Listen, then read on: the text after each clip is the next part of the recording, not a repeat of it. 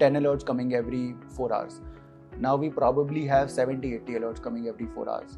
I think our company is so well drilled now in this routine of looking at alerts. The company culture that any game that launches, you have to get data pipelines ready. You have to get alerts ready even before the game is out in a way. That's also I see a very big issue in a lot of companies where people are heartbroken क्योंकि उनका path नहीं जीता in an experiment.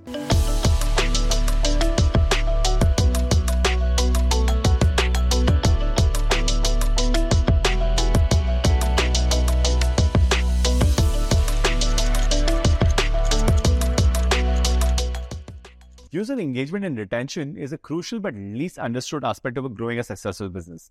We are here to change that. Hi, this is Ankur. Join me as I dive into conversation with the best and brightest minds in user engagement to help you navigate the why, what, and how of this subject. Hi, good morning. Welcome to yet another episode of the State of Retention Marketing. I'm very excited to be having this conversation with Bharat today. I've known him for almost 10 years and somebody I highly respect as a very sophisticated marketer, a very sophisticated guy in terms of data and retention practices. There's an insane amount I expect to learn today from this conversation. Thank you so much for doing this, Bharat. But, just to get everyone started, I of course know you well, but just for the audience's expectation, it'd be great if you can do a quick introduction. Yeah, so I started, Foodpanda was my first company, so still love it to bits. Although it's not there anymore, but I started my journey as a sales guy at Foodpanda. Did sales for 6 months, and suddenly someone resigned in the marketing team, and the founders realized that I have a MBA in marketing. So they called me up and said, "Ki, acha, why don't you join the marketing team?" So it was as unplanned as it was. Started out with, I think, email as a channel. Email used to be big back then. Started out with email as a channel, got SMS, got app marketing because app was very hot at that time. Then someone resigned from the affiliate marketing side, so got affiliate also. And slowly and steadily I realized that, okay, it's something that I like doing. It is very good in the early parts of your career to understand that, okay, this is what you like doing. So I've been very lucky in that aspect. And then Foodpanda Berlin happened with you. So for those who don't know, Ankur and me, we go back a long way, as Ankur said, but I was working with Ankur in Berlin. Ankur was, thanks to you, you made me feel at home in Berlin. Although Ankur is pure veg and I'm pure non-veg. But we've had good lunches and meals together. But yeah, the role, I think that was the role where I realized the kind of maturity that you can get into while doing digital marketing, because before that it was not all, but 90% of it was brute force. That this works, this does not work, where is the documentation, where are the A/B tests, where are the processes. What we used to focus on initially was that, okay, which is the emailer which is getting a higher CTR, which is a good creative. But then what happens after that? Once you've landed a good subject line, you've landed a good CTR, what happens after that? So I think that maturity came in while we were working together, where we had all those automated journeys, which we could talk about later. Sure. And that happened. I realized that CRM is something that CRM was back then. I think it wasn't called retention per se. It was just called CRM. Yeah. Then got an opportunity back in India. Had to come back due to family reasons, but got an opportunity to lead gaming marketing for a gaming company. Did that for 1.5 years. Realized that gaming is a space which is very exciting, but 2015 was pre-Geo, pre-UPI, so there was not a lot of money coming into the system and no revenues per se. Although we had one of the top grossing games in India, but still. So then got an opportunity at Foodpanda at Paytm. Was really kicked about joining a company which is changing the direction of how India transacts, which is great. Went to Paytm for a year, did whatever I could in the short span of time, but then Junglee, in the back of my mind, I always wanted to go back to gaming because I suddenly found that gaming as a space is so exciting. And real money gaming per se, because you have the game, which is your product, you also have finance, and which is transactions, and you also have core engagement, core retention, because that is how good gaming companies make money. So then I realized maybe Junglee is the right step in the career. I think I called you also when I was making that decision. So yeah, and now it's been 5 years, all about to complete 5 years in May. So it's been a good journey. Thankfully, things have fallen into place. When I look back, all the decisions have come out well. Yeah, and I hope this continues. Very cool, right? So let's, maybe zoom in a little bit on the 5 years at Junglee that has been. So in terms of the maturity curve of how your user engagement and retention back then was and how it is now, obviously it's a long journey that's been crossed, right? And what I would love for you to break it down into the key phases and the key milestones in your opinion, which were the step ups in your evolutions, let's say. So I look at it from a people, data, and automation perspective, let's say. So from a people perspective, I think, so we've always been a very data-driven company. I joined in 2018 and there were already a lot of hygiene which was in place. Hygiene in terms of so we use Tableau as a data visualization tool. So Tableau was in place, which is great. We were not relying on GDocs and Excel files anymore. We had alerts in place, which meant that, okay, if you're seeing a drop in the last 4 hours, there will be an alert that will come that revenue dropped. So the entire company would start coming into action and figuring out, and not let it be like a 1 week problem. It would be a problem that was dealt on that day. So a lot of hygiene was covered. What we realized was that because we started our data journey very late, we only had 4 people in the data science analytics team when I came in. What we slowly and steadily realized that they became the bottleneck for every problem to be resolved. And hence what we decided was, okay, then we'll have analysts in marketing teams, we'll have analysts in product teams, which is, I think, now the par for every marketing and product what would be very helpful, Bharat, is if you can tell me what the scale of ops was back then when you started out, because corresponding to that, you had a bunch of hygiene factors sorted, but that happened already before you came in, which means the company already knew that this has to happen. But what was the size and scale in any kind of metric? Maybe just the number of employees or revenue if you remember. So I joined when there were 24 people in the marketing team and there were 115 employees overall. Out of 100 people, there were 4 people in the data team. I think 10 people in the product team. And a lot of it was just tech and CX, which is customer experience, because thankfully, the basics of the company were sorted when I came in. The goal was, how do we mature as a company? How do we mature our processes as a company? How do we mature how we are collecting that information and deriving insights? So we knew, I think now I'll be able to tell you better. We knew we knew what is going down in terms of metrics. So is my revenue going down? So if revenue is going down, are people playing less? Are people playing for less money, etc.? So those basics were sorted, that we knew what was going down. The maturity had to come in to say that why is this going down? If there is a drop in a certain cohort, then why is that cohort going down? I think that is the journey that we've tried to traverse from 2018 to now, is that a lot of people in the company now have started asking a question of why is certain things going down. So for people who have 10 years of experience and still come to Junglee, they find it very hard to answer that question, is why is certain, because I think in a lot of companies what happens is that people stop at what is going down. And then you do a discount and then you do something, etc., and some things work and some things don't. But then understanding the why is, I think, still a work in progress, because you don't get the right answer all the time and you sometimes end up getting the right answer. So I think that is where the maturity now is in terms of understanding why it is going down. From a data perspective, again, we had alerts, but now we had, let's say, 10 alerts coming every 4 hours.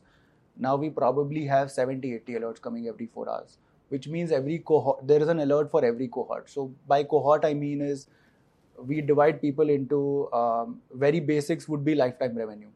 But then you'd also want to see the velocity of the revenue, which is revenue in the last 30 days, revenue in the last 90 days. So there are certain cohorts for that.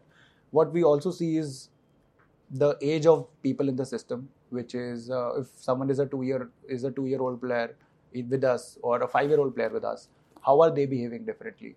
You'll also look at platform level data. So you'll also look at game level data, game variant level data. So there are multiple cohorts in which we've segmented the single customer. Now the challenge is, because you have multiple cohorts, is one customer who's a power user coming in seven cohorts and getting 7 notifications in a day.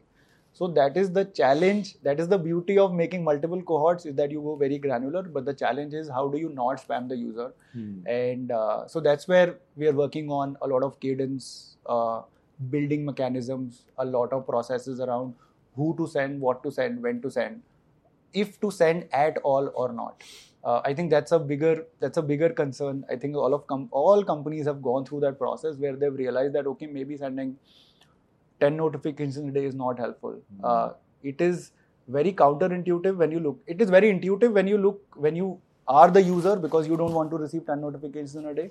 But it is very counterintuitive when you look at data, because every notification you send, you end up getting some value out of it. So now the goal is to understand, if you want to send 1,000 notifications, 1,000,000 notifications, or 100 notifications, what is the exact number? So that is now the debate internally. So that is the level of maturity that we've gone in. We're also looking at stopping user triggered journeys, which is, if you fall in the funnel somewhere, should I send you a notification or not? Because ultimately we've had so many automated journeys that we're now sending 10 automated journeys which are user triggered events. So maybe the user is happy with it because it's user triggered, but maybe he's not happy because there are 10 notifications that he's getting. So that's kind of the conversation right now, from a data, from a personalization perspective. Drill a lot deeper into some of these things, which you just said so casually. You said there's some 70 or 80 odd alerts that come every 4 hours, something like that. Yeah. Which means the number of potential error points is much larger, because not everything is going to fall all of a sudden. So you'll have I don't know, maybe a few hundred things which are being monitored, and out of which 40, 50, 70 kind of raise alerts every few hours. But don't get looked at. Which are not, which don't get looked at. So what happens is, see, now we've also now started categorizing alerts into red, amber, green. And red also, how red is the alert? Is it 1 standard deviation off? Is it 5 standard deviations off? Is it 2 standard deviations off? The problem with multiple alerts is that then there is a lack of ownership that comes in. Because people get 10 alerts in a day. It's just an email in the mailbox. Which is exactly why I was going to go to the full forge, your 7-8 alerts to 70-80 alerts on a journey. At what point, how did this scale out? And, because the same thing happens with segmentation, right? You go too deep, you have too many segments to now deal with. So how do you deal with them differently? Yeah. So now what happens, and what happened in 2019 was that we realized that, okay, we're probably sending too many alerts to a handful of people. Now, an alert for a week. And is an alert to the customer, or the alert internally to the team to monitor? Internally. To product teams, to marketing teams, to BI teams, to CX teams, whoever is responsible for the alert. But for a week, you are excited about the alert. For a month, you look into it. But after a month, it becomes an email, which automatically goes into some folder that you marked for the alert. Or a label under your Gmail inbox. So then what we decided was, okay, this is not helping, because now no one is looking into it, assuming that others will look into it. So then we figured out a matrix where we said that, okay, no, these are 5 people who own the alert, and these are 5 people who have oversight of the alert, so that even if the owner is not looking at someone who has an oversight is looking into it. And then there's finally like the department head who is responsible for the alert. It fixed things in a lot of ways, because now everyone knew that they only have to look at 5 alerts and not all 70. So it kind of fixed that. But what happens is, as you mature as a business, you start figuring out more cohorts. More cohorts means more alerts. So then every year there is an exercise to say that, okay, now these cohorts and segmentations are not relevant anymore. So let's remove them. And now let's have these 5 cohorts which are very important. So that's an activity, I think, which will never stop. So do you cap out? Okay, this is the number of things we'll look at, because if you want to add 5, remove 5. Yeah. So we do that. And the thing is, earlier we were just a one product led company, which was Junglee Rummy. Now we've launched House At, which is a fantasy product. We've also launched poker very recently. And we keep on launching games, and if they don't work, we keep on stopping them. But so now the goal is, okay, for people who have multiple product level ownerships, how can we make life easier for them? So then you have analysts with them who are responsible for alerts now. But I think our company is so well drilled now in this routine of looking at alerts and also responding to them that it's kind of become part of the company culture that any game that launches, you have to get data pipelines ready. You have to get alerts ready even before the game is out in a way. Sure. So it's just become, for people who are looking at it from an outside perspective, would be like, yeah, like these are just a lot of alerts. You humanly cannot deal with them. Sure. But it's just become very organic in the way that we look at data now. So now alerts are a way of not even opening Tableau reports. Because if you're there in the system for a long time, you look at 4 or 5 alerts and you understand the pattern completely. So it's kind of also helped us in reducing time that goes into an analysis. This seems quite obsessive in terms of the way this whole alert mechanism is ingrained into the entire broad company culture. You mentioned variety of stakeholders within the company. But do you think this is the, let's say, table stakes now across the ecosystem? Because you've seen payments, you've seen food, you've seen different industries. Is everyone equally obsessive? Or is this, unusual and unique to gaming? I would say it is unusual and unique to gaming because, and again, but I could be biased because I've now worked in the industry for 5 years and I don't know what's going on, let's say, at a Zomato or a Swiggy. But from a lot of people that we interview, it's not the case. There is a company value that we have that we obsess with data. But it's somewhere either top-down driven or you've seen the revenue impact of all of this, right? We've seen the revenue impact of all of this because, see, what would happen is, and I think from a maturity standpoint, 2018, 2016, 15, a lot of problems that would come to you as a marketeer would get solved by doing marketing interventions. But now it is not the case anymore because now everyone solved those basic problems. Sure. Which is, acha chalo journey bhej de. Yeah, you've had an app showing something, or you've had flash sales, or you've had this or that, etc. Or you've had certain level of personalization, which is name, which is location, etc., etc. But now a lot of problems that come to marketing don't have a marketing only solution. So you have a solution which is BI led, we have a solution which is data led, you have a solution which is product led, you have a solution which is product marketing led. Would you be in a position to share some examples? So for example, let's say as an acquisition guy, I'm spending X amount of rupees to get people to download the game and then play on the platform. Now let's say my CAC is increasing. A very basic example.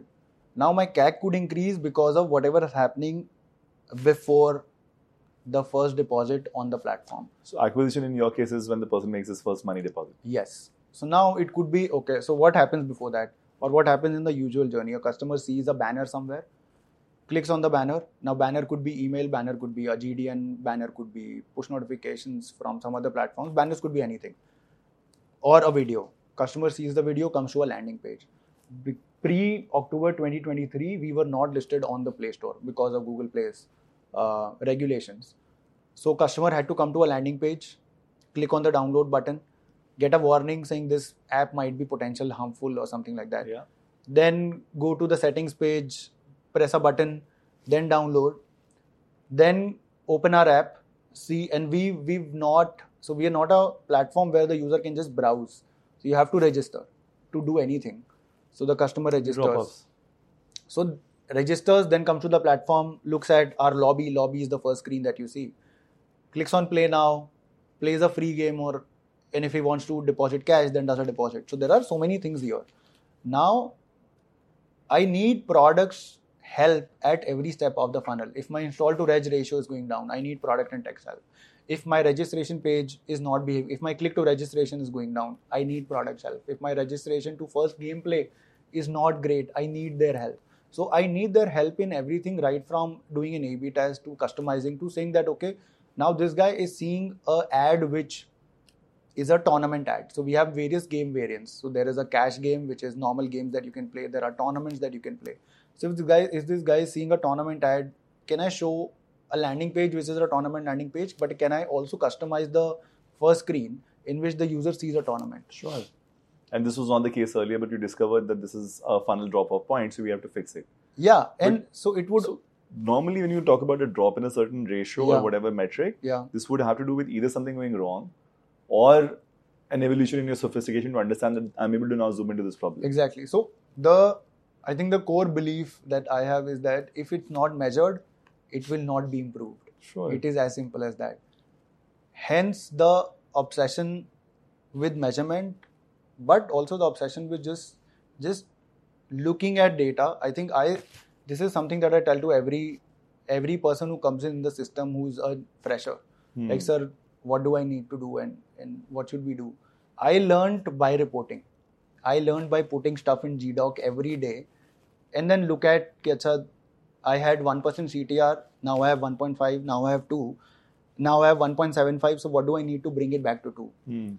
So I think the obsession had started at Foodpanda in a way where the 6 restaurants that would go in an emailer to say top 6 restaurants in your area would keep on changing by us saying that, okay, maybe these 6 restaurants get us the maximum orders, but these 6 restaurants get you the maximum CTR, and these 6 restaurants get you the maximum whatever top line. Sure. So then you keep on experimenting. It's similarly the same case here is that once you know this is your trend, there are only 2 things that you can do. Yeah. One, you maintain that trend, or you improve that trend. Sure. And if you have to improve that trend, that is where all these alerts come into play. Is that you know that, okay, if my rate of first registration to gameplay was X% and it's continuing to be X, then can I figure out a way to make it 1.1X? And if it's dropping to 0.8X, then I know I have to raise an alarm with the product and the tech teams to say that, okay, this is not working and we need to figure it out. And somehow this whole thing is owned with marketing in your scenario. No. So and this is very unique to Junglee, is that every module, so by every module, what I mean is, let's say within marketing, you'd have acquisition. In acquisition, you'll have refer a friend as a module, you'll have onboarding as a module. In retention, you'll have communication as a module. You'll have various modules everywhere. You'll have tournament as a module, etc., etc. Every module is owned by 3 people. One from marketing, one from product, and one from BI. So it's kind of what I hear frequently from this whole new growth teams, because they're supposed to have a team representative from at least product marketing and perhaps even engineering. Because marketing by itself in a silo can't really do a lot of things which you then depend on product for. I think our marketing as an independent function, I don't think can exist in a digital first company anymore. Yeah, well, that's a great learning. I think a lot of people have still yet to cross that barrier in terms of having marketing in a much deeper collaboration with product itself, if not more. Yeah, so see, because essentially, again, if you're selling a shoe, you are still dependent on your engineer who develops or design guy who develops that shoe. But eventually, for you to drive a lot of sales, you can still be a very kick-ass marketing team and drive a lot of sales. Sure. But if you are selling something which is one not physical and your own product in a way, if you don't, so retention in gaming is as good as product in gaming, because anything that product does impacts retention and acquisition and marketing, and anything that we do impacts their funnels. Sure. So you can either fight with each other, which a lot of marketing and product teams do. We still do on a day-to-day basis. But this is also somewhere healthy, right? Because then that's where the pressure comes from. Yeah. So one of my first LinkedIn articles was where I'd shown Captain America and Iron Man fighting, which was Civil War, and saying this is marketing and this is product. Yeah. So you need to have those conversations. But I think once you realize that both of you have the same goal, it just becomes easier. Sure. Like I remember yesterday we had the discussion where the acquisition guy was like, dude, funnels are bad because product has done some change, and product would come back with the same reply, dude, show me the source level data because I think you've gotten a crap traffic source, and that is why the funnels are down. Sure. So that happens every day. Yeah. But I think what we've realized is that there is no point fighting. One person is right and one person is wrong. That is why we have BI, who comes in and with a very neutral point of view and says, no, you are right and you are wrong. So you're able to make those judgment calls, and that has become acceptable to kind of say, okay, this is a fault, we accept it and we move on. Yeah. So I find it very funny in a way where people take it to heart. कि नहीं यार, अभी मैं 2 बार गलत हो गया हूँ, तो third time how can I be wrong, and how can I be wrong every time, like this, that, etc. I think no matter how cliche it is, but it's okay. Yeah. So in fact, it's quite an interesting cultural thing, right? Because if you want to incorporate experimentation as a habit, then you will fail a whole bunch of times, and that's okay. So it's not that product comes up with features that Always work every time, Yeah. right? I think 5 out of 10 times or 6 out of 10 times doesn't work. Marketing comes with ads which flop all the time, and you put 50 lakh, 1 crore as budget. So it's okay. Life goes as on. long as you realize that, I think it's also what personally helped me was that once you realize that you're in a company for 4 years, 5 years, 10 years, you look at things in a very different manner. And as long as you are a little secure about your job, your role, your point of view on things, I think it becomes easier to accept that, okay, I can fail, still have my job, still work the way, not change my approach, and it's okay to fail and it's okay to publicly accept that, okay, this A/B test has not gone out well, and we'll revert to control, and that's it. There's no other. Interesting, but when you mentioned this whole part around BI, that's your neutral decision maker jury source, because otherwise data is also you can do whatever. Right? You can do what, and I can jolly well package it the way it works for my purpose. That is why. So what we started, and when we started doing this, and again, I would also have that bias, and the product guy who's sitting right across would also have that bias, where both of us are correct, because we're just looking at data in a very different manner. Yeah. Hence, what we did as an exercise is that, okay, for every test, you will define a primary metric. So let's say I'm doing a conversion, how to improve conversion as an A/B test in the first deposit journey. Now, let's say I'm making some changes to my first deposit screen, which has some tiles which say, okay, you want to deposit 200, 500, 1000, 2000, and this is the bonus that you'll get. Let's say it's that simple. Now I want to make some change to it. Now, what we will do is we will define exactly this is the primary metric that the test will be measured on. But there are secondary and tertiary metrics where the test will also be measured on. Now, the primary metric could be conversion, because everyone wants to improve conversion. But it's very simple. Conversion mein, if you're showing 100, 200, 500, 1000, now start showing 10, 20, 50, 100. Conversion will increase, sure. Right? You can hack it. But then, so you'll be very happy, I've made conversion badha di 10%, business is booming, etc. But then you're also not realizing that people who are depositing 10 rupees will always remain at 10, 15, 20 rupees as their deposit value and eventually give you less revenue. Yeah. Versus people who are putting in 200 rupees at the first will always give you more revenue later.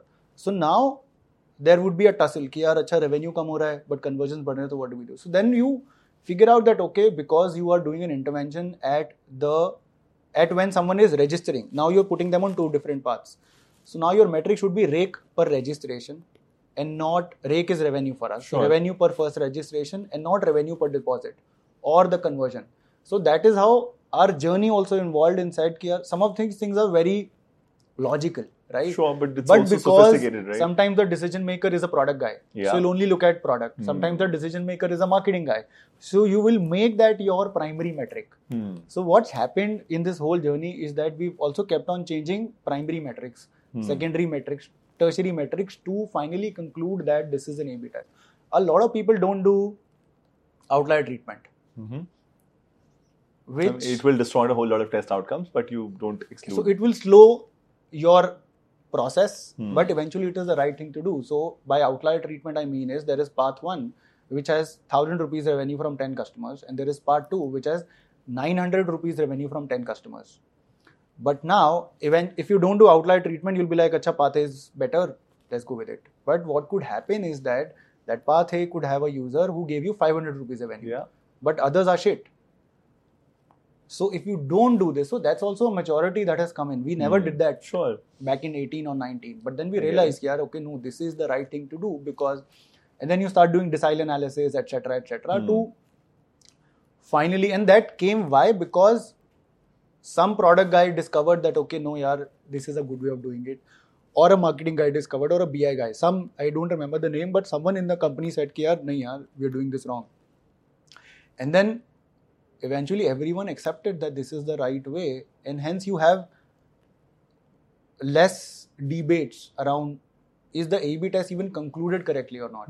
That's also I see a very big issue in a lot of companies where people are heartbroken क्योंकि उनका path नहीं जीता in an experiment, and that is true. Like for I can't name the companies, but these are fairly large companies where there's political topics around this, that this is the product team and this is the tech team, and how can an engineer come up with a better idea than the product team? So they'll end up almost conspiring to make sure that the A/B test fails, right? So that kind of stuff happens. But that's a different world.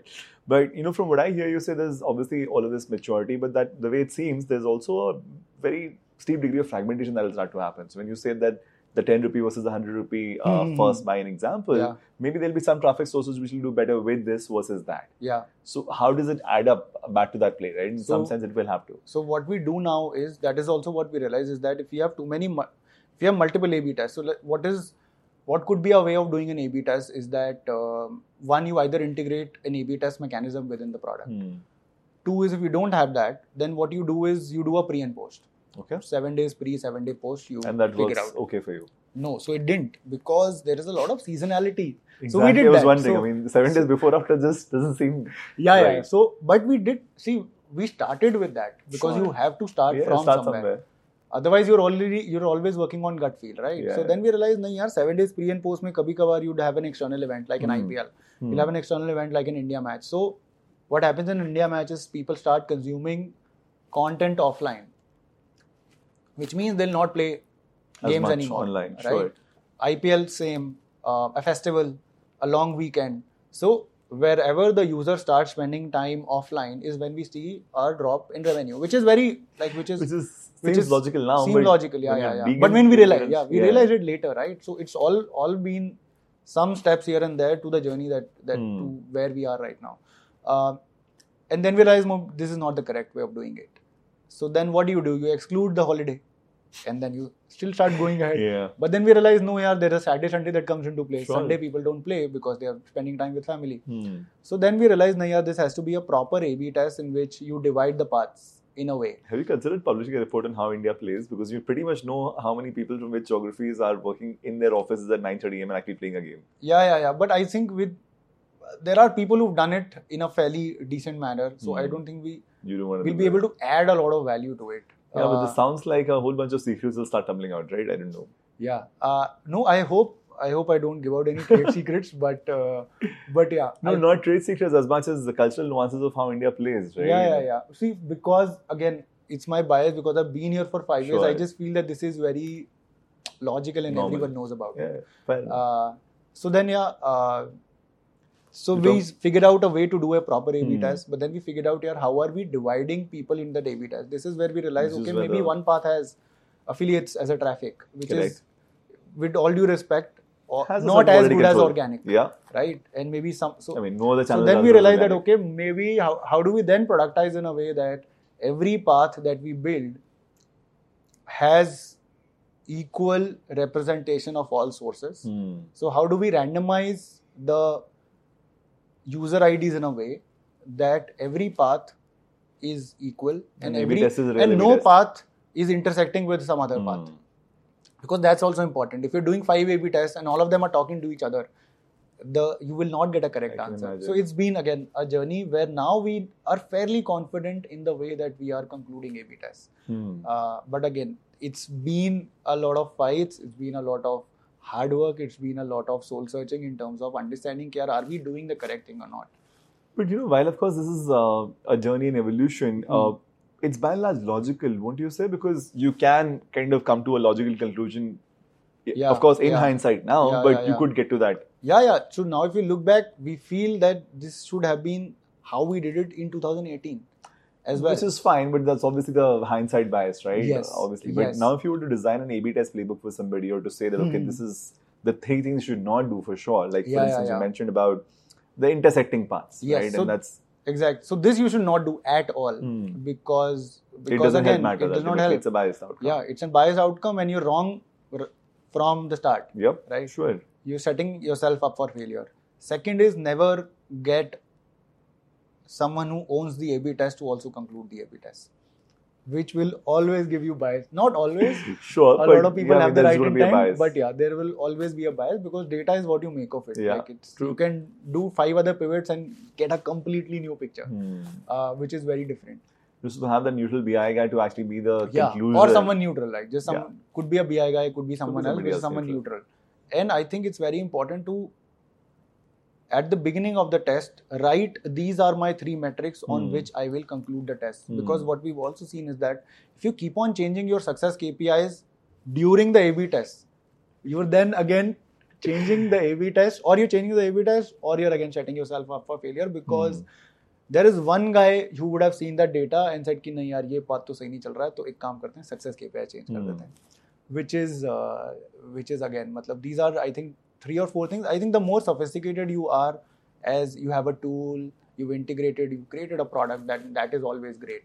But someone who's starting new, I think these are 2-3 things that you should always keep in mind. What I'm amused about and also somewhere excited about is the opportunity to learn from the gaming industry for something like an e-commerce platform. There are a whole bunch of people now selling 150, 200 rupee lipsticks online. They're doing huge volumes, acquiring customers from all sorts of tier 2, tier 3 towns also. If they were to be as obsessed with understanding repeat behavior in a Tripura kind of state, would this not translate into a lot of incremental value for them? It should, ideally. It should. See, and you've worked in food tech, e-commerce. I worked in food tech, e-commerce.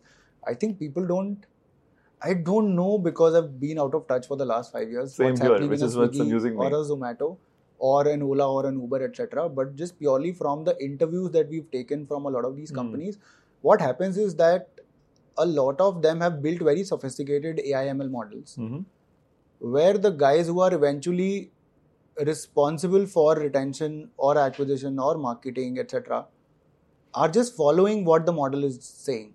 They are not questioning what the model is giving them as output. So, for example, and I've interviewed head of retentions, head of acquisitions, where their main role is reduced to operations, because everything is generated from a model. So, a lot of sophisticated stuff. For example, we are right now trying to figure out a market mix model. Sure. But from whoever I've talked to, who say that they've cracked the market mix model, there are certain assumptions that they put into place to eliminate one channel completely.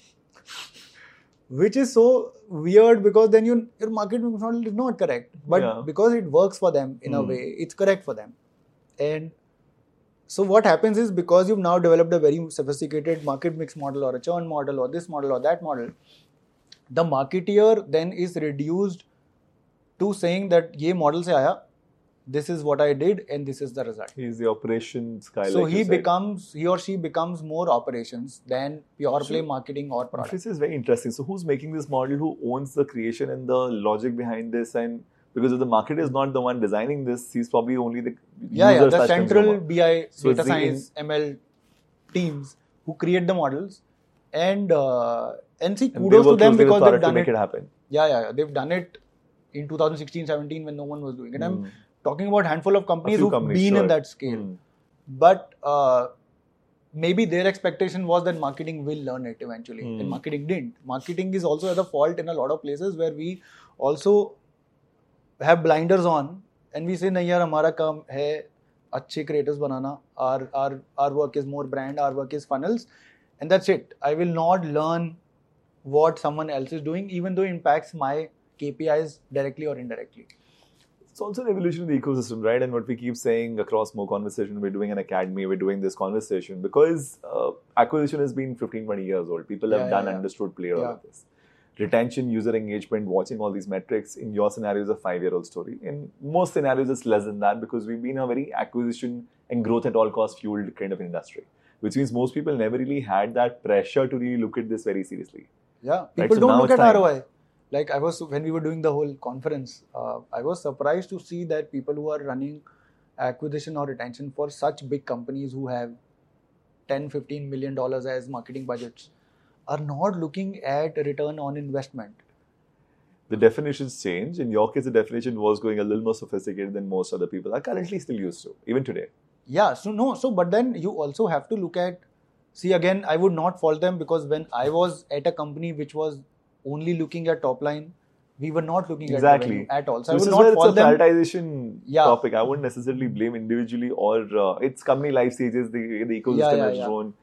But I think it's just more fun once you get to a company where the company is looking or working in a... So that is one recommendation that I give to everyone, is that work in a company that is bootstrapped.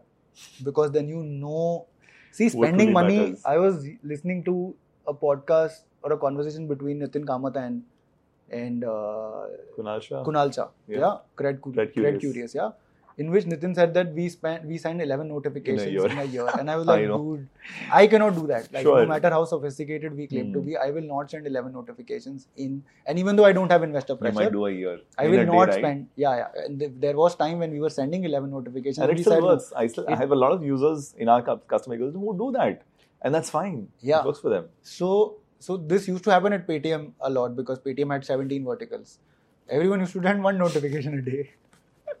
So eventually a par user would end up getting 7, 10, 11, 13, 14. So he said that incrementally after a point of time, money is not valuable or there is no value to incrementally. I don't care about it. Which is, I think the same with business is that after a while you realize that, okay, I will grow at this pace irrespective of how much I reach out to the customer, how much I don't. So I think once you work in a bootstrap company, you also realize from the other standpoint, why is he saying what he's saying? Because he's worked in an environment where there has been no money. Sure. So he's figured out growth hacks, which are non-money driven. Yeah. And he also said one thing, which is spending money is the easiest job in the world, which is because I've burnt a lot of money. So myself. So I think, once you go and once you cross that barrier, I think one thing very happy, I would credit Vijay Shekhar Sharma for it, which is when we were at Paytm Movies. And the goal was to get as much market share as possible because Book My Show had 98, 99%. One day he came and said, you'll not spend acquisition money anymore. And I was like, dude, kya karu main ab? Like, how do I... But this is the real problem to solve, right? That's going to be fun. What do I do? No, because I got panicked for the first 1 week. I was like, dude, main to puri zindagi yahi kiya hai.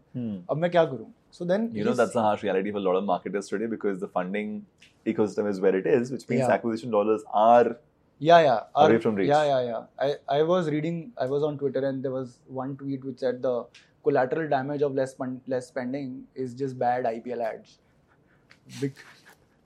But IPL ads nonetheless, huh? Yeah, but IPL ads nonetheless, even though it's so expensive now. So I think once he said, so Paytm at that time had 10 million plus DAUs. So he's like, dude, itna traffic aa raha organic, convert that to movies. Sure. And which seemed very logical. But it seemed very logical because we are all grown on that steroid boost of acquisition dollars. Sure. Right? Which we still are. We spend a lot of money. But it just opened a very different side to marketing for me personally. Which said ki acha, you don't have money, you still can grow. And then we figured out so many hacks on the homepage to drive traffic to movies that it became internally a case study within Paytm itself. You didn't say that to everybody else and you were not all competing for real estate on the app screen? We had to fight. Like we had to go to the growth guy and say ki nahi yaar, mujhe ye notification chahiye. So you had to kind of ration every push notification, and that's when and also I started real estate on the app. Yeah. So that's when I started going very deep into. So you had to ration icons. You had to ration ki mera banner kahan par aayega, kaun se din mein. So if I had a Bahubali releasing, I would want a banner for the entire week because Bahubali is Bahubali. But then someone would have also Akshay Tritiya coming. So the Paytm Gold team would have, dude, aaj ke din mujhe banner nahi doge, to kab doge? It is Akshay Tritiya today. So you would have that fights, but then eventually, I started going deeper into understanding who is my customer. Correct. Because I didn't care who is my customer. Yeah, I just if you have 10 million, then definitely not everybody is for you or for him. So then I started doing pivots and understanding this is my customer. How does he or she transact on a bus platform? How does he or she transact on lending? How does he or she transact on gold, etc.? And then when someone buys that product, can I give them a movie ticket? Can I give them an offer? Can I give them something to make them realize कि यार Paytm पे movies भी book कर सकते हो? Because it wasn't even Nobody the use even case. knew. People went for recharges. So I think once you, even in a very well funded company like Paytm, once you start doing that is when you realize कि यार अच्छा, acquisition is not the be all end all, and then you start looking at retention. No, so in fact, within the whole Paytm ecosystem itself, I've had this example from other people wherein the journey of a user in an ecosystem like that, which has multiple offerings, has to also be orchestrated better because if you show him like 20 things, he gets overwhelmed and 90% of it will become blind spots. Yeah. Which is probably what's going to happen in that kind of a very, very crowded kind of environment because you have too many things to offer. Yeah, but then I think Paytm just had a lot of data. So you could customize your home screen in a way. Exactly. Wouldn't you want to do that and like make sure that I only see 3 things which I'm most likely to do, and the remaining 97 are like See, but then the growth guys for other verticals would also fight, no? Ki yaar, you've but that's seen a segment transaction. Traffic, no? You've seen a transaction. I haven't seen a transaction from this user. So you can also fight and say, ki yaar, nahi, I need more real estate because the customer knows that you know what's fun? You can book movie tickets on Paytm. I'm going to draw an example from the banking industry. Typically, even today, all of the traditional banks are structured with there's a FDs department, there's a loans department, there's a credit card team, and there is a home loan, maybe another whatever. So they're like several vertical teams. And the customer relationship is not owned by a single entity, which means just the way you have all of these different growth guys fighting for real estate, the banks still have siloed communication going on from different people, which means if you call the bank today to say that I want a loan, the guy that talks to you is different from the guy who will speak to you when you want a credit card. Yeah.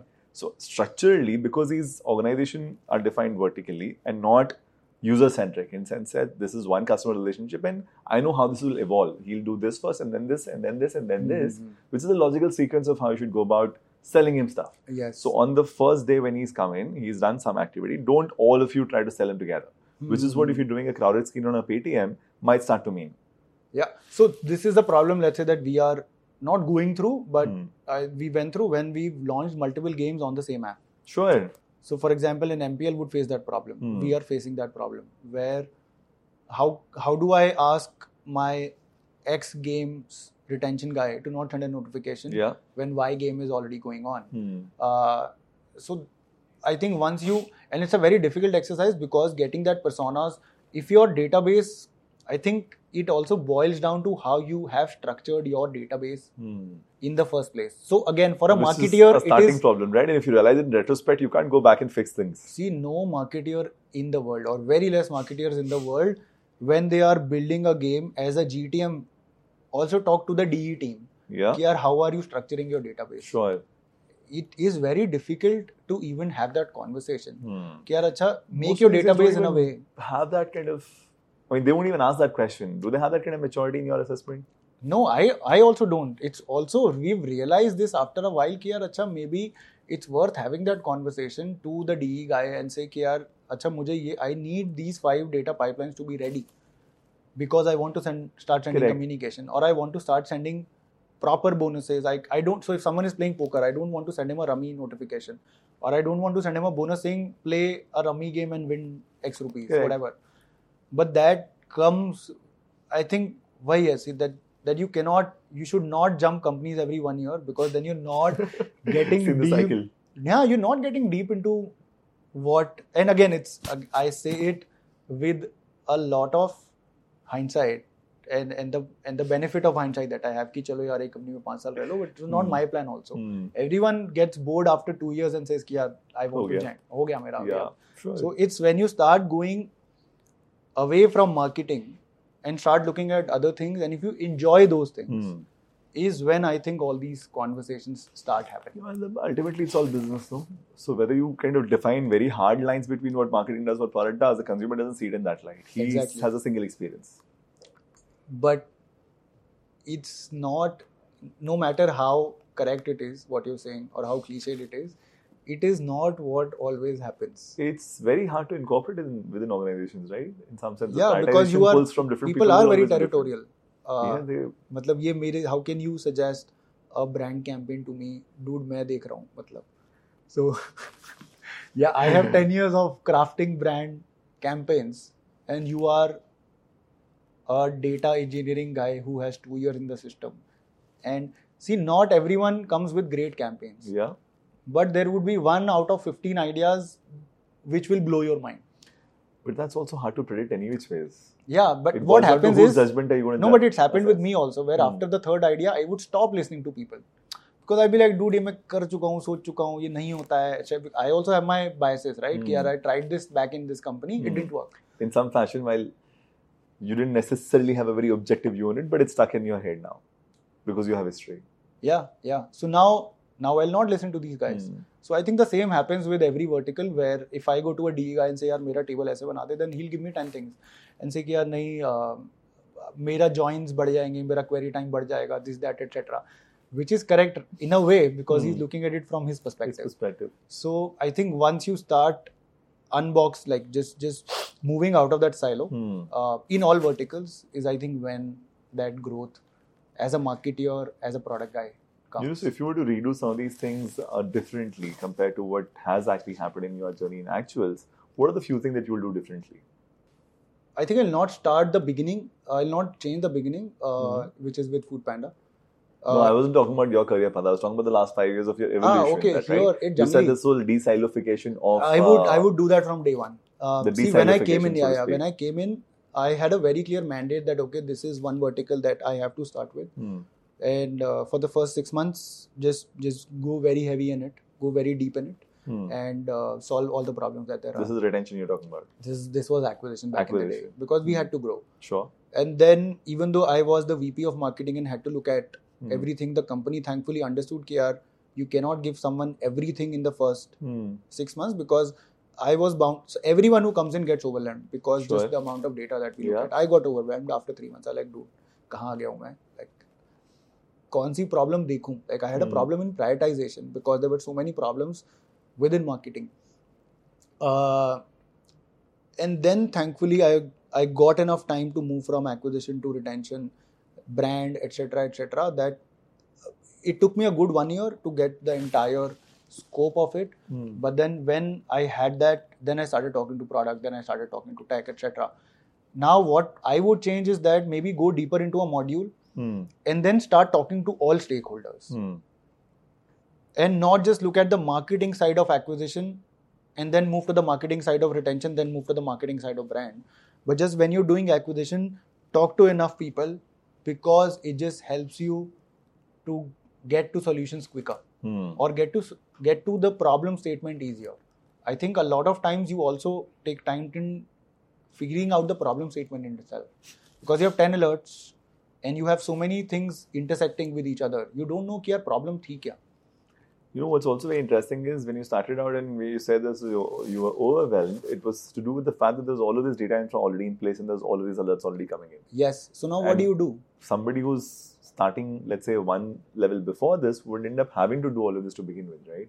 And that might itself be a big task because you have to have top level alignment to make sure that you invest all this time and effort and bandwidth in establishing this data infrastructure. So that I think... in your case, you were lucky to have it on Day-0. Yes. Credit to Kapil, who's the president of the company and the co-founder. I think he's been very instrumental in driving that culture of looking at data very seriously within the company. So again, I didn't have to push a lot of people doing that, but I had to push a lot of people in marketing to do that. Ki yaar dekho. This it is not would just... have to do with because this is a new team that you've built and they come from different contexts. Yes, where it's they're a not new as team.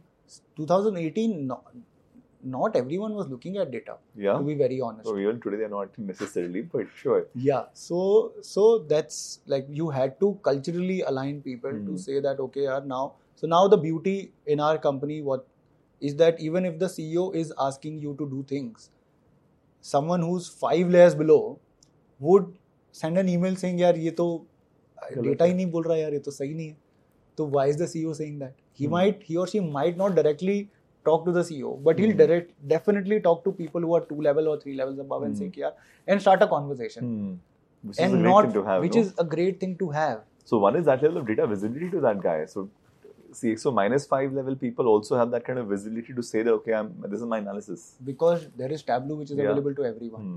So it's also again it's a journey which has led us to be where we are when it comes to the maturity that we have. I think one thing which I'll not shy away from saying is that we are very mature when it comes to data practices. Sure.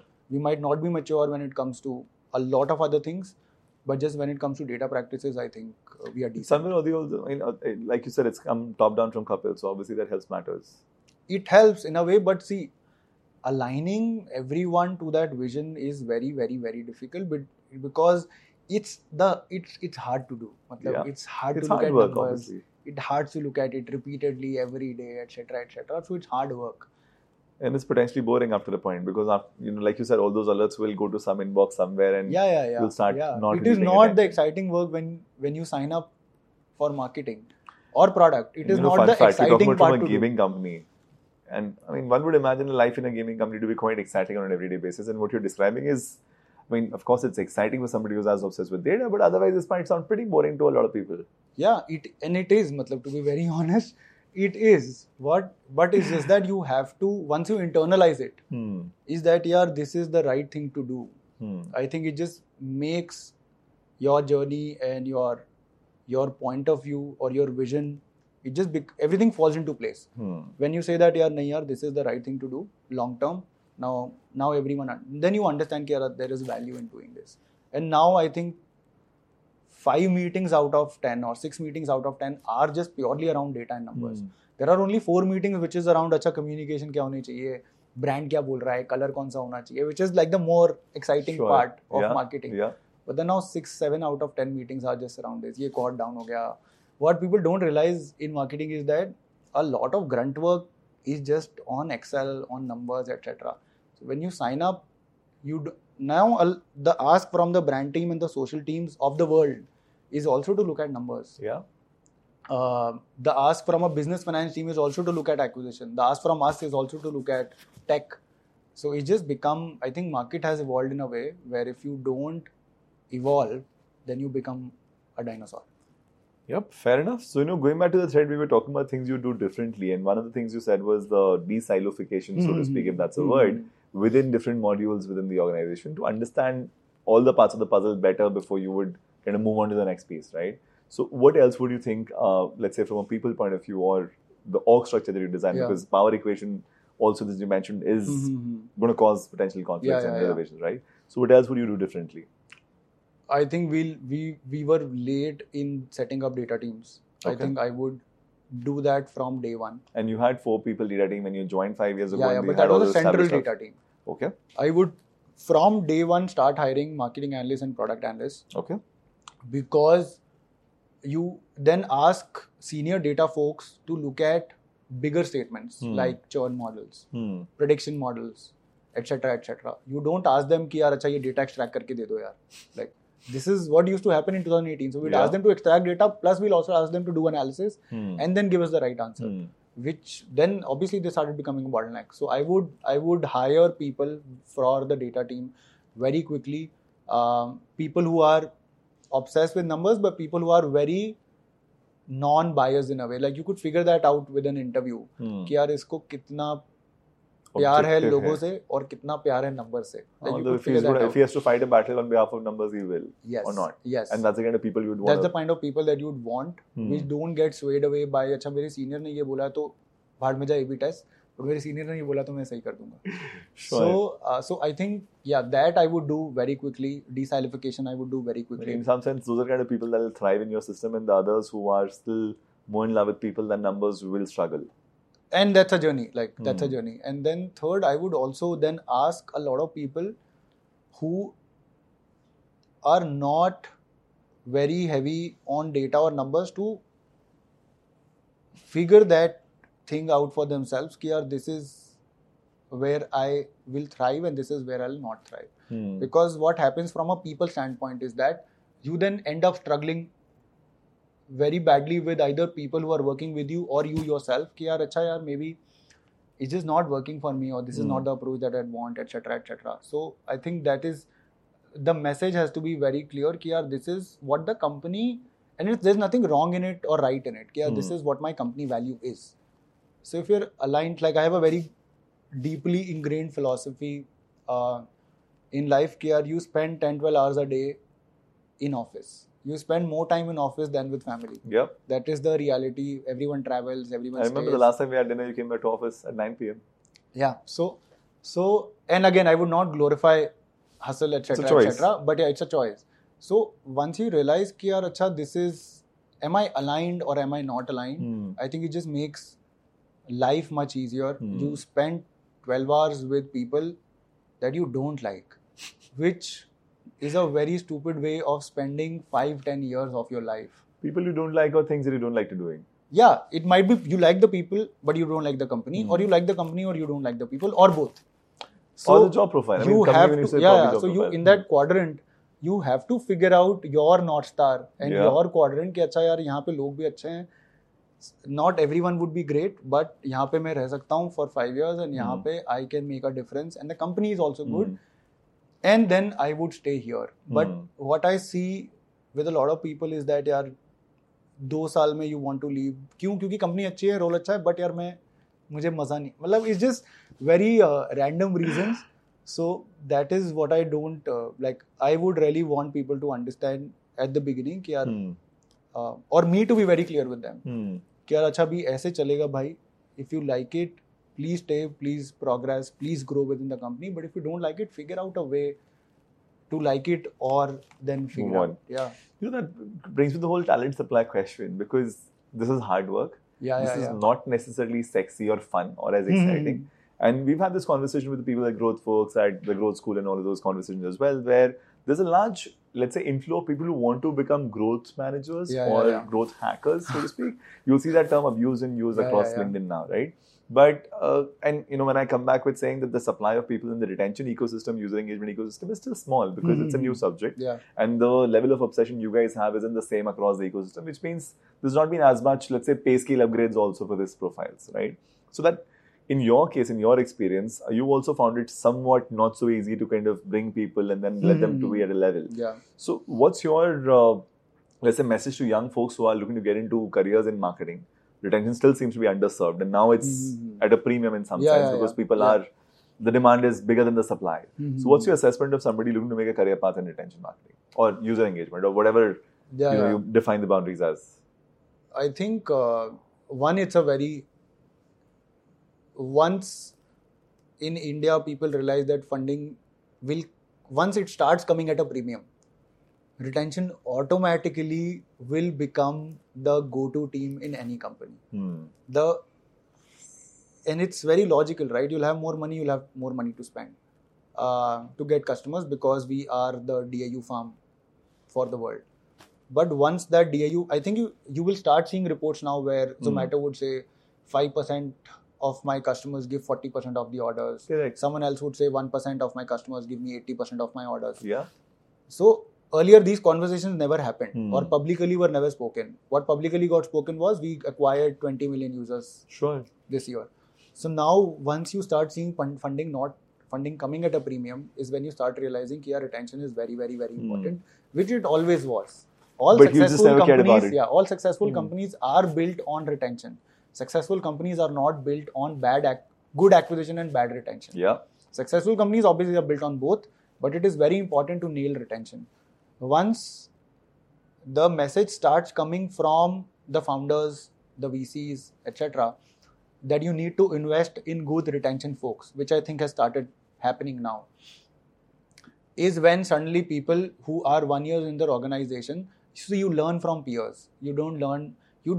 I would not say you don't learn, but you learn a lot from peers versus podcasts versus YouTube videos, etc. Otherwise, itne videos or podcasts hai ki yaar janta would be very knowledgeable. Honestly, I've not found a lot in India, which is where we kind of keep struggling to. So how do you accelerate this learning curve? Because the way the demand is going, the supply is not going to grow overnight. So what helped me was that I started reading a lot of HubSpot, Mixpanel back in the day. This is 2013, 14, 15, 16.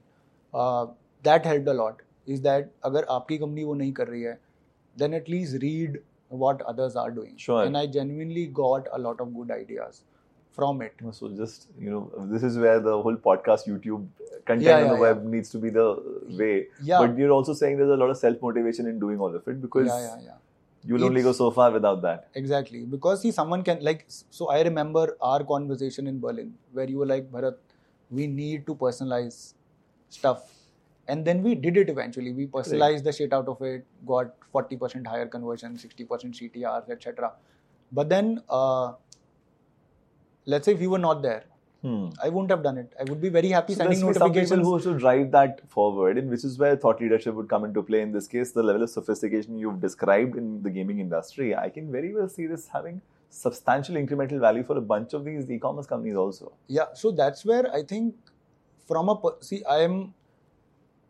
I don't know if it's correct on my part to say it or not, but as you said, self-motive, there is no substitute for it. If you don't want to learn, even if I give you everything in the world, you will not learn. Yeah, but now if the job offer is on a premium and there's more demand then you by all means will So see people gravitating. No? You should, right? So again, if you are 1 year, 2 year into the job and you've done, let's say typically you end up doing acquisition. But now if you want to, so let's say there are two people. There are people who are 3 years into their job and have done acquisition or brand or social or product, etc. Why should you get into retention? Is because eventually that will be talked about. That is what will be talked about in the next 10 years. Sure. Is how do you retain customers? How do you do it well? The company who will win between Zomato and Swiggy, who will win? The person, the company who retains people more. It's as simple as that. Fair so enough. now do you need, because they've acquired, they've done everything to Everybody acquire that was there customers. to be acquired is being acquired. Right. So now incrementally you will not get a lot of people. The same is the case with a Flipkart, same is the case with an Amazon, Uber, Ola, this, that, etc. All the big brands that you see have acquired people. And this would also mean the retention guy is not purely a marketer. He has to have his fingers with everyone, product, with right? tech, etc. In your case, it's product and tech, but in an e-commerce world, it'll also be catalog team and category team and operations team and delivery logistics, because there'll be some payment gateway which will always fail and which will screw up transactions, and those things have to be flagged and brought back to the conversation. Exactly. So now, if you are looking for that switch, then obviously you need to be so retention is a combination of two things. There is data and there is communication. Sure. So you have to figure out a way to be good at both of these, because these are the guys who rise to the top. So I was going to ask you this question. What you described as a level of data obsession, this is a very left brain, very number driven, very data science. I won't call it data scientist, perhaps, but analyst kind of guy who's been obsessed day in and day out with numbers. Yeah. And these are the guys who are not necessarily going to be the most effective at creative communication. So what's the right, let's say, mix to look at from your own skill set perspective? Because most people aren't, going to start with both. They'll be able to start with one and then maybe have a touch of the other. So you should do it once in your life. Thankfully, as I said, things fell into place for me where I could experiment a lot with communication at Foodpanda. Sure. If that has not been the case with you, at least do it, at least do the reporting, at least figure out a way to look at the docs that the communication team is creating. A lot of people don't even look at it because they look at it as a secondary function. Not my job. मैं तो data वाला हूँ, I am here and comms is here, which is what is stopping a lot of people to do that. So at least be in a position where you can question the team. You necessarily don't need to write communication. Now with ChatGPT, you can also write communication. Yeah, sure. But you should be in a position to understand their data and you should be in a position to cross-question them, because that is how you will learn. If you keep on asking them, so for example, our customer is very desi. Tier 2, Tier 3, even Tier 1 but desi. Sec B sexy audience, Sec A thoda kam hai. अब मैं उसको, if I start sending them Game of Thrones notifications, it will not work. Sure. But anyone who comes in the company and any new guy or girl who comes in the communications team would want to send cool communication, because this is what we've seen Swiggy doing, Zomato doing, etc. etc. So सबको लगता है यार ये तो best notification है, 5% CTR आता होगा. But if your user is watching Tarak Mehta का उल्टा चश्मा, तो why send them Game of Thrones? So that's, as a retention marketer, you need to at least have that lens on. Itna macro at least customer को समझ लो, and then talk to the comms head or the analyst or the manager, whoever it is. कि यार अच्छा, why are we sending this? If we are sending this, then what is the CTR that we are getting? Why are we look at their communications calendar at least. So it's a good starting point, and then if you like doing it, go deeper into it. If you don't like doing it, at least have a monthly cadence on what's happening. I mean, if you want to grow to be in a position where you can kind of control/influence both sides, you have to learn both sides. There's no way because then why should a comms guy who has 10 years of copywriting comms experience should listen to you? He won't. They will not, right? So you need to at least start doing that. But I mean, likelihood is the data guy might be finding it easier to learn the comms side of things to a certain extent, but the comms guy would not find it as easy to learn the data side of things. Or do you see that happening as well? No, which is okay. I think I'm saying that for people in the content side of things, if they want to become real retention marketers, it's a slightly harder jump to make. It is, but then it's also valuable. That's the reality that you are being faced with, is that you have to understand. Then see, with data you cannot understand only macro, which is कि अच्छा चलो this cohort is doing this, why is it dropping? And if you stop at that, then the data guy would spin so many stories that you will not be able to wrap your head around it. So unfortunately, that's the case, but you have to listen to what the market is telling you, that okay, this is what you are supposed to do. This is at least the hygiene. So cover your hygiene, then move to advance, but at least cover your hygiene from both standpoints.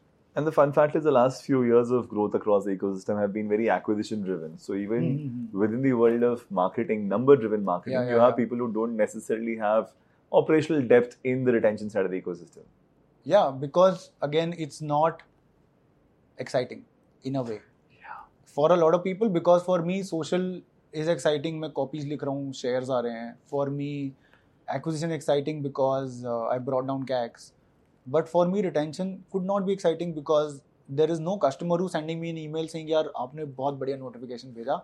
Yeah, you've done such brilliant targeting that I transacted today." Sure. No one does that, right? It's a so there is no external validation that is coming your way. So that is why I also feel retention is not very sexy versus an acquisition or a brand, because there is no external validation. Besides, you also don't like, not spending 100 crores a year, whatever, on something. So for some people, it's also a bit of an ego boost that I control this level of budget, right? And retention guys don't necessarily see life in that light. No, retention spends a lot of money, I feel. Yeah. You spend on SMSs, of course, but no. But everyone's spending so much on bonuses. Everyone, the bonus people in the don't. Gaming industry, that's true. But e-commerce wise, I get I get a Swiggy bonus every, like you open and you transact, you have 10 bonuses every day, right?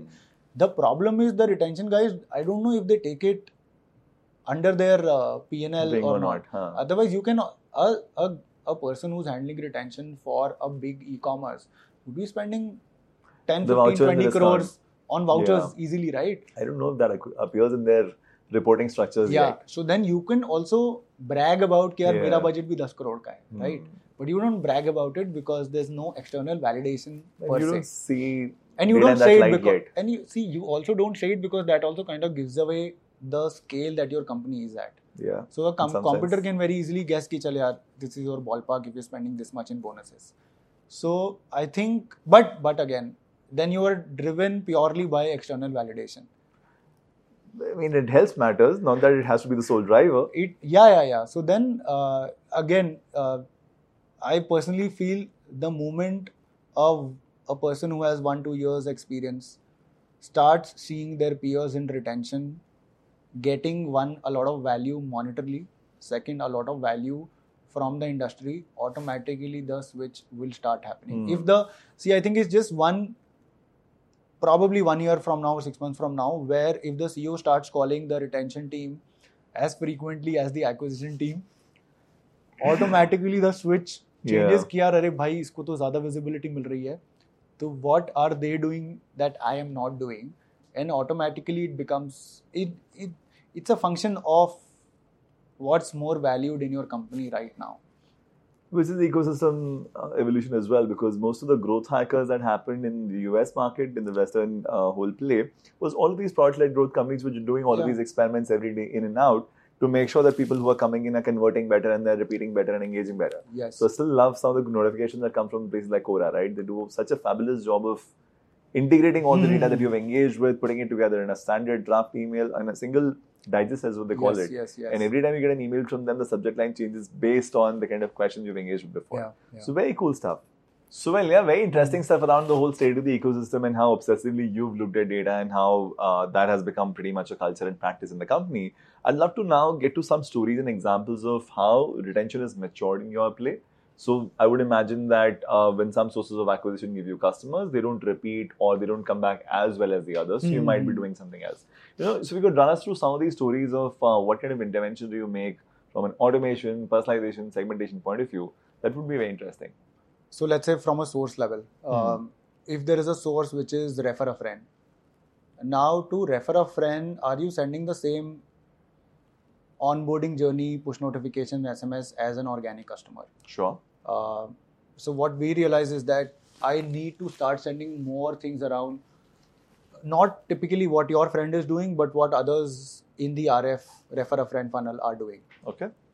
That helps in getting more notifications. That helps in getting more clicks. That helps in getting more conversions. From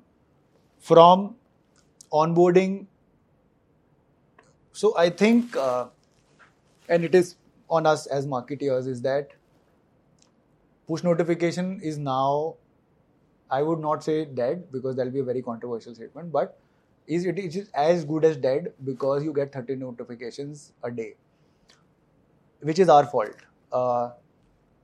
The hen that So lays golden eggs. now you need to figure out a way to intervene when the customer is about to churn, because there is very minimal chance of the customer coming back. Okay. So now what we've started doing is, how do we figure out that? So one example is the churn prediction model, is that if the customer is about to churn, then can you intervene within the product at that time for the customer to not close the app? Earlier, what used to happen, if you remember, when someone used to go to the cross button on the web, Exit intent. you would have an exit intent, you would have a dialog box saying a promotion, etc. Now, can you obviously not? You don't have a cross button in the app. The user can just close the app. So how do you figure out 1 day before or 2 days before the customer is about to churn? Can you send them more personalized, relevant content on the app itself during the session? Yes, so that the person does not churn in the first place. I think reactivating dormant customers is very hard, two, very expensive. So prevent rather than better be safe than sorry. Sure. So I think, but this would need a lot of sophistication in terms of the modeling and churn prediction itself, and then there are variations on how to prevent this guy to churn from churning vis-a-vis this guy from churning. Yeah. Have different reasons. So then you have to see, for someone who does not have a sophisticated. So I'll tell you how our model also evolved. Is that now we have a data science team who can tell you that, okay, this is with this probability, this person is going to churn, and you do this. But when we didn't have a data science team, you could always look at 5-6 major key indicators to say कि अगर ये होगा इसकी life में. So for example, if someone started out with 1,000 rupees today and is now at 10 rupees and has just lost 7 games straight, that person will not play. If someone is a new customer, has played 5 games, lost 4, won 4, lost 1, you know which one will retain, right? So then you have to ensure that you don't overspam the person who's won 4 games, and you don't overspam, or if you overspam the customer who's lost 4 games, then what do you do? So then what we did was कि there is no point in sending a bonus code to someone who's lost 4 games. वो क्या करेगा? That person will feel you're still fleecing him or her out of money. So we created something called a rummy score. So there's a series of 15, 20, 4-minute videos with Annu Kapoor. Annu Kapoor is a very avid rummy player. Sure. So he put in a lot of love and effort into it, where then what we started saying was, okay, if you've lost some games, here is a video of rummy score, which will help you to play better. So there is no point saying get 100% off on your next transaction, because the customer will not make the next transaction. So how can you have more how-to videos? So we started making people learn how to play rummy. But sorry, so this is the guy who came in, lost 4 games maybe, and then you intervene within the product. Yeah, you intervene within. The moment he's lost 4 games, he'll say, will teach you rummy. So then we experimented saying that, okay, if he's lost 2 games, first 2 games, what is the correlation between the games lost on day 1 to D7, D30, D90 retention? Once you understand the final number, that is where. So once you've now understood, okay, this is my data, then what do you do with segmentation? Then what do you do with content? Sure. So we realized that we segment bhi अच्छा कर रहे हैं, and we are obviously doing a good work at correlating this with long-term retention. But then our intervention is wrong.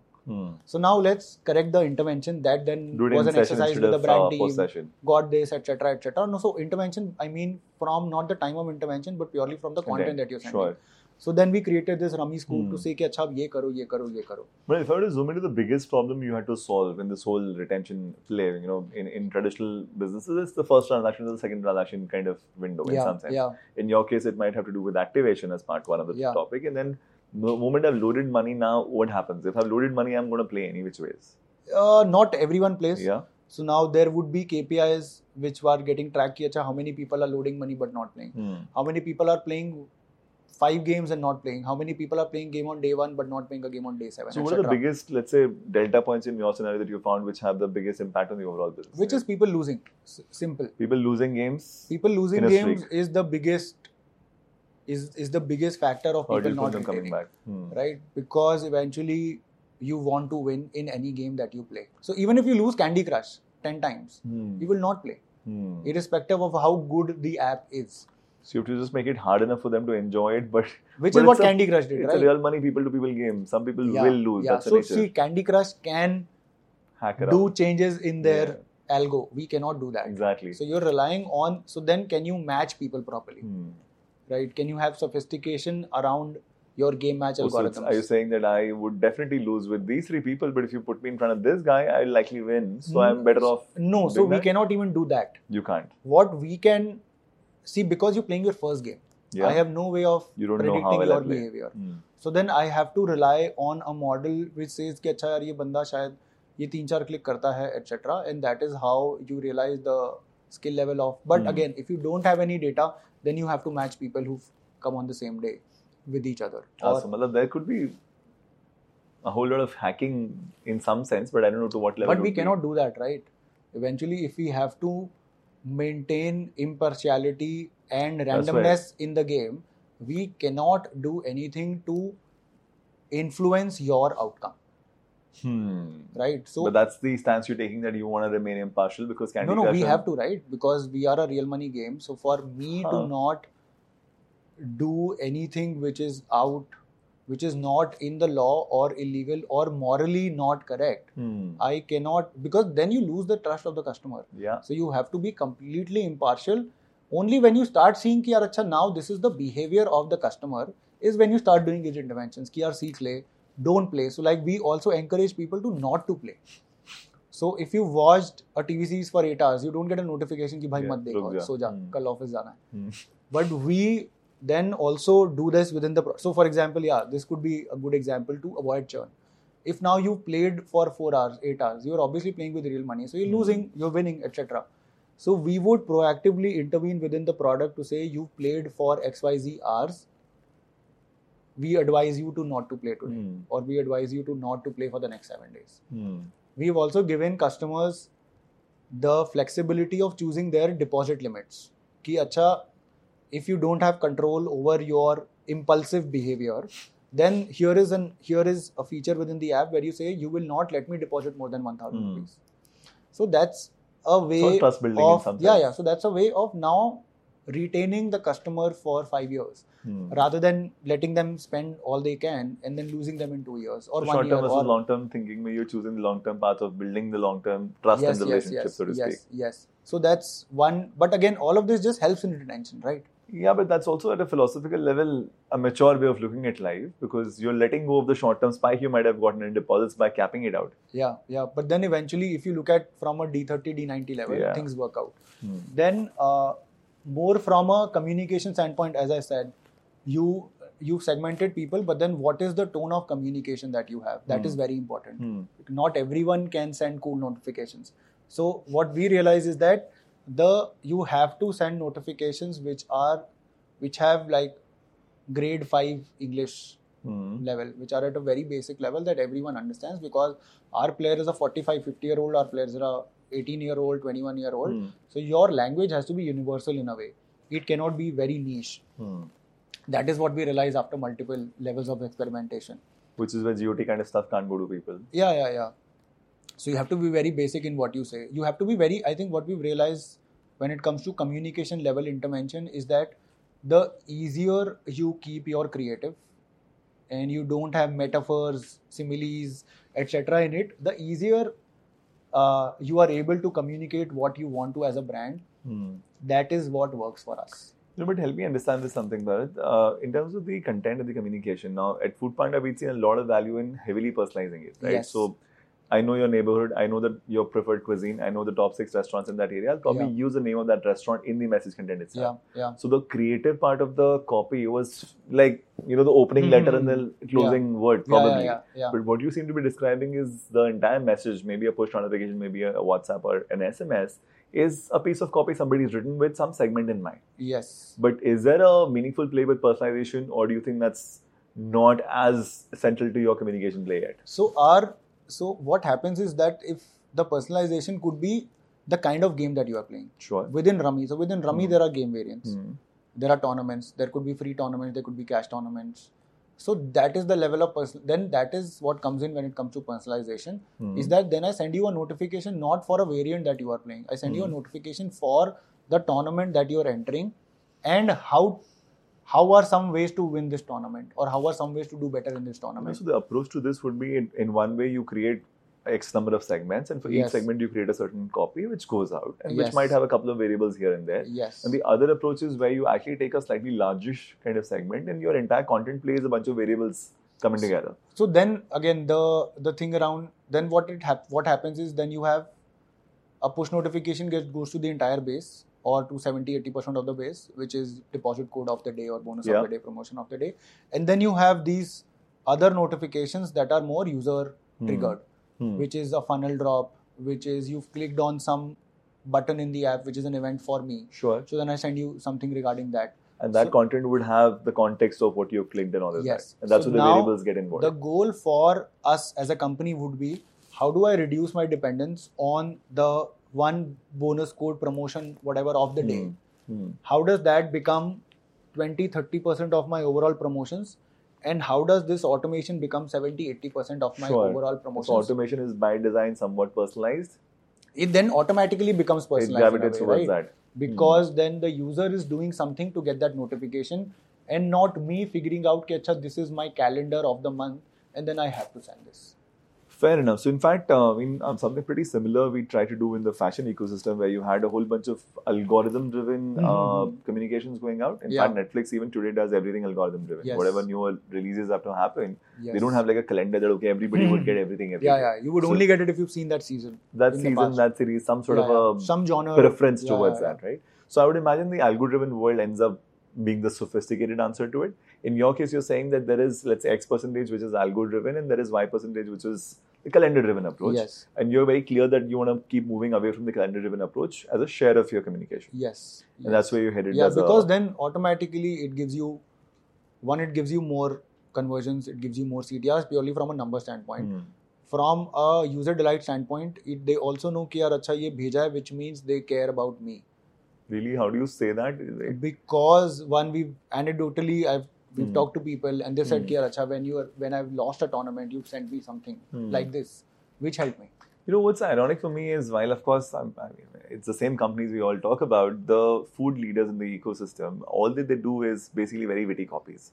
And they get pretty So no one has done what we did at Food Panda. Which is what amazes me, that is the number-driven impact not obvious enough for them to be considering this? In your case, you're saying you've seen the delta on conversion fronts, right? Yes, because it's also very logical, right? It is something that I am telling you. too, but it doesn't seem like it's common knowledge. Yeah, I am telling you that I want to buy a shoe. I don't want to buy a shirt. So, besides, you want a shirt, I want a jacket. Why would both of us just get the same message? Yeah. But I think everyone goes through that journey of figuring out what works and what does not, because essentially all of us love defining 15 attributes to one customer.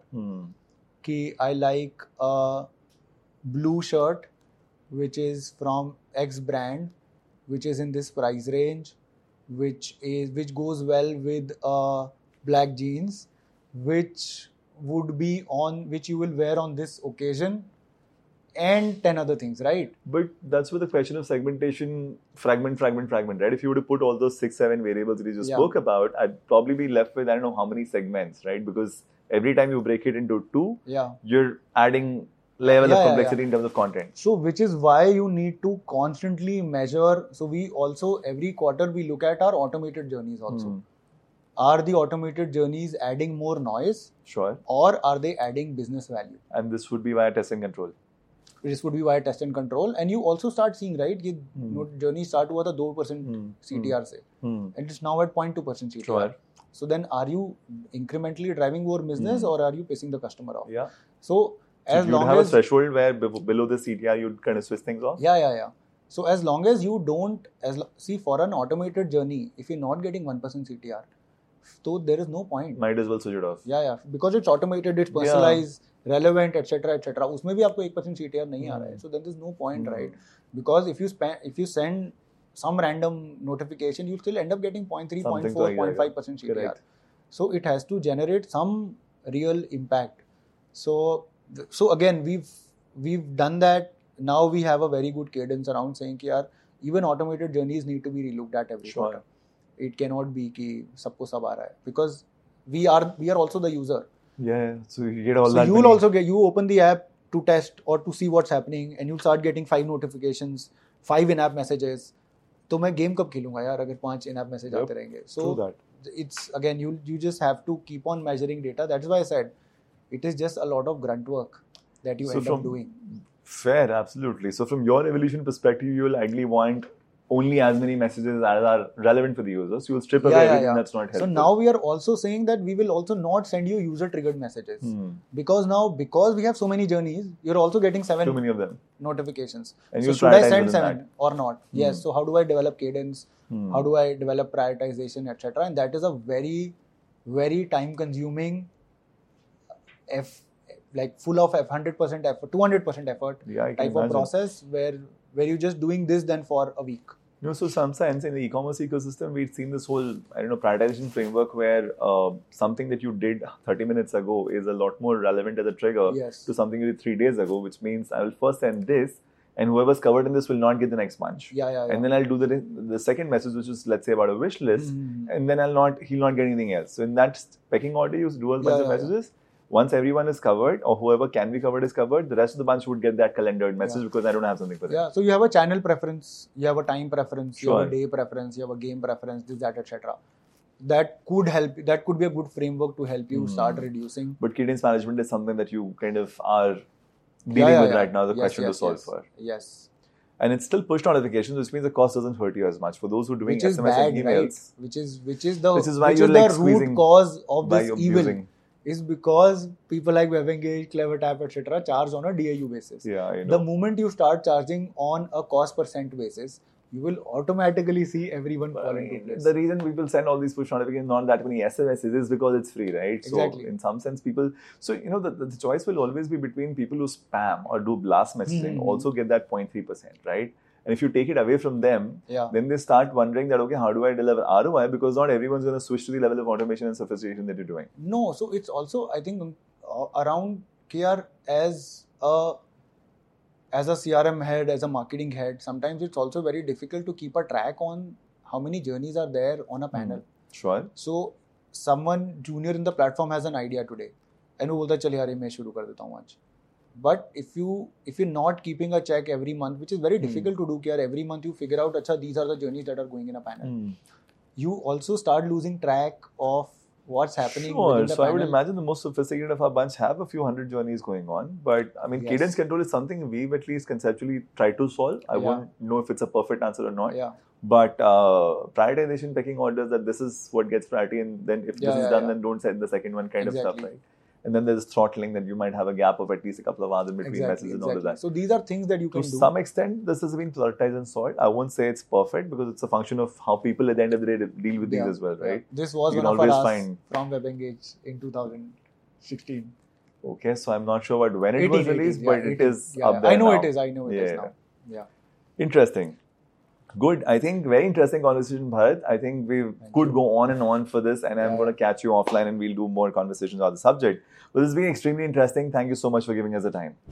So, well, thank you so much for joining in with the conversation with Bharat from Junglee Games. To me, it's an extremely exciting learning conversation, and I have a few interesting takeaways. The amount of obsession they demonstrate with numbers and dashboards and alerts, it's quite crazy. It's beginning to make the gaming industry look boring, and turns out it's actually a lot of hard work to make the kind of money they make from people. One of the things that I found fairly fascinating was the ability to remove bias from some of these experiments by actually introducing a third BI team, which is a more neutral kind of team, wherein the guy who's designed the test is not the same guy who's assessing the outcome from the test, which makes the testing a little more scientific and fair in my impression.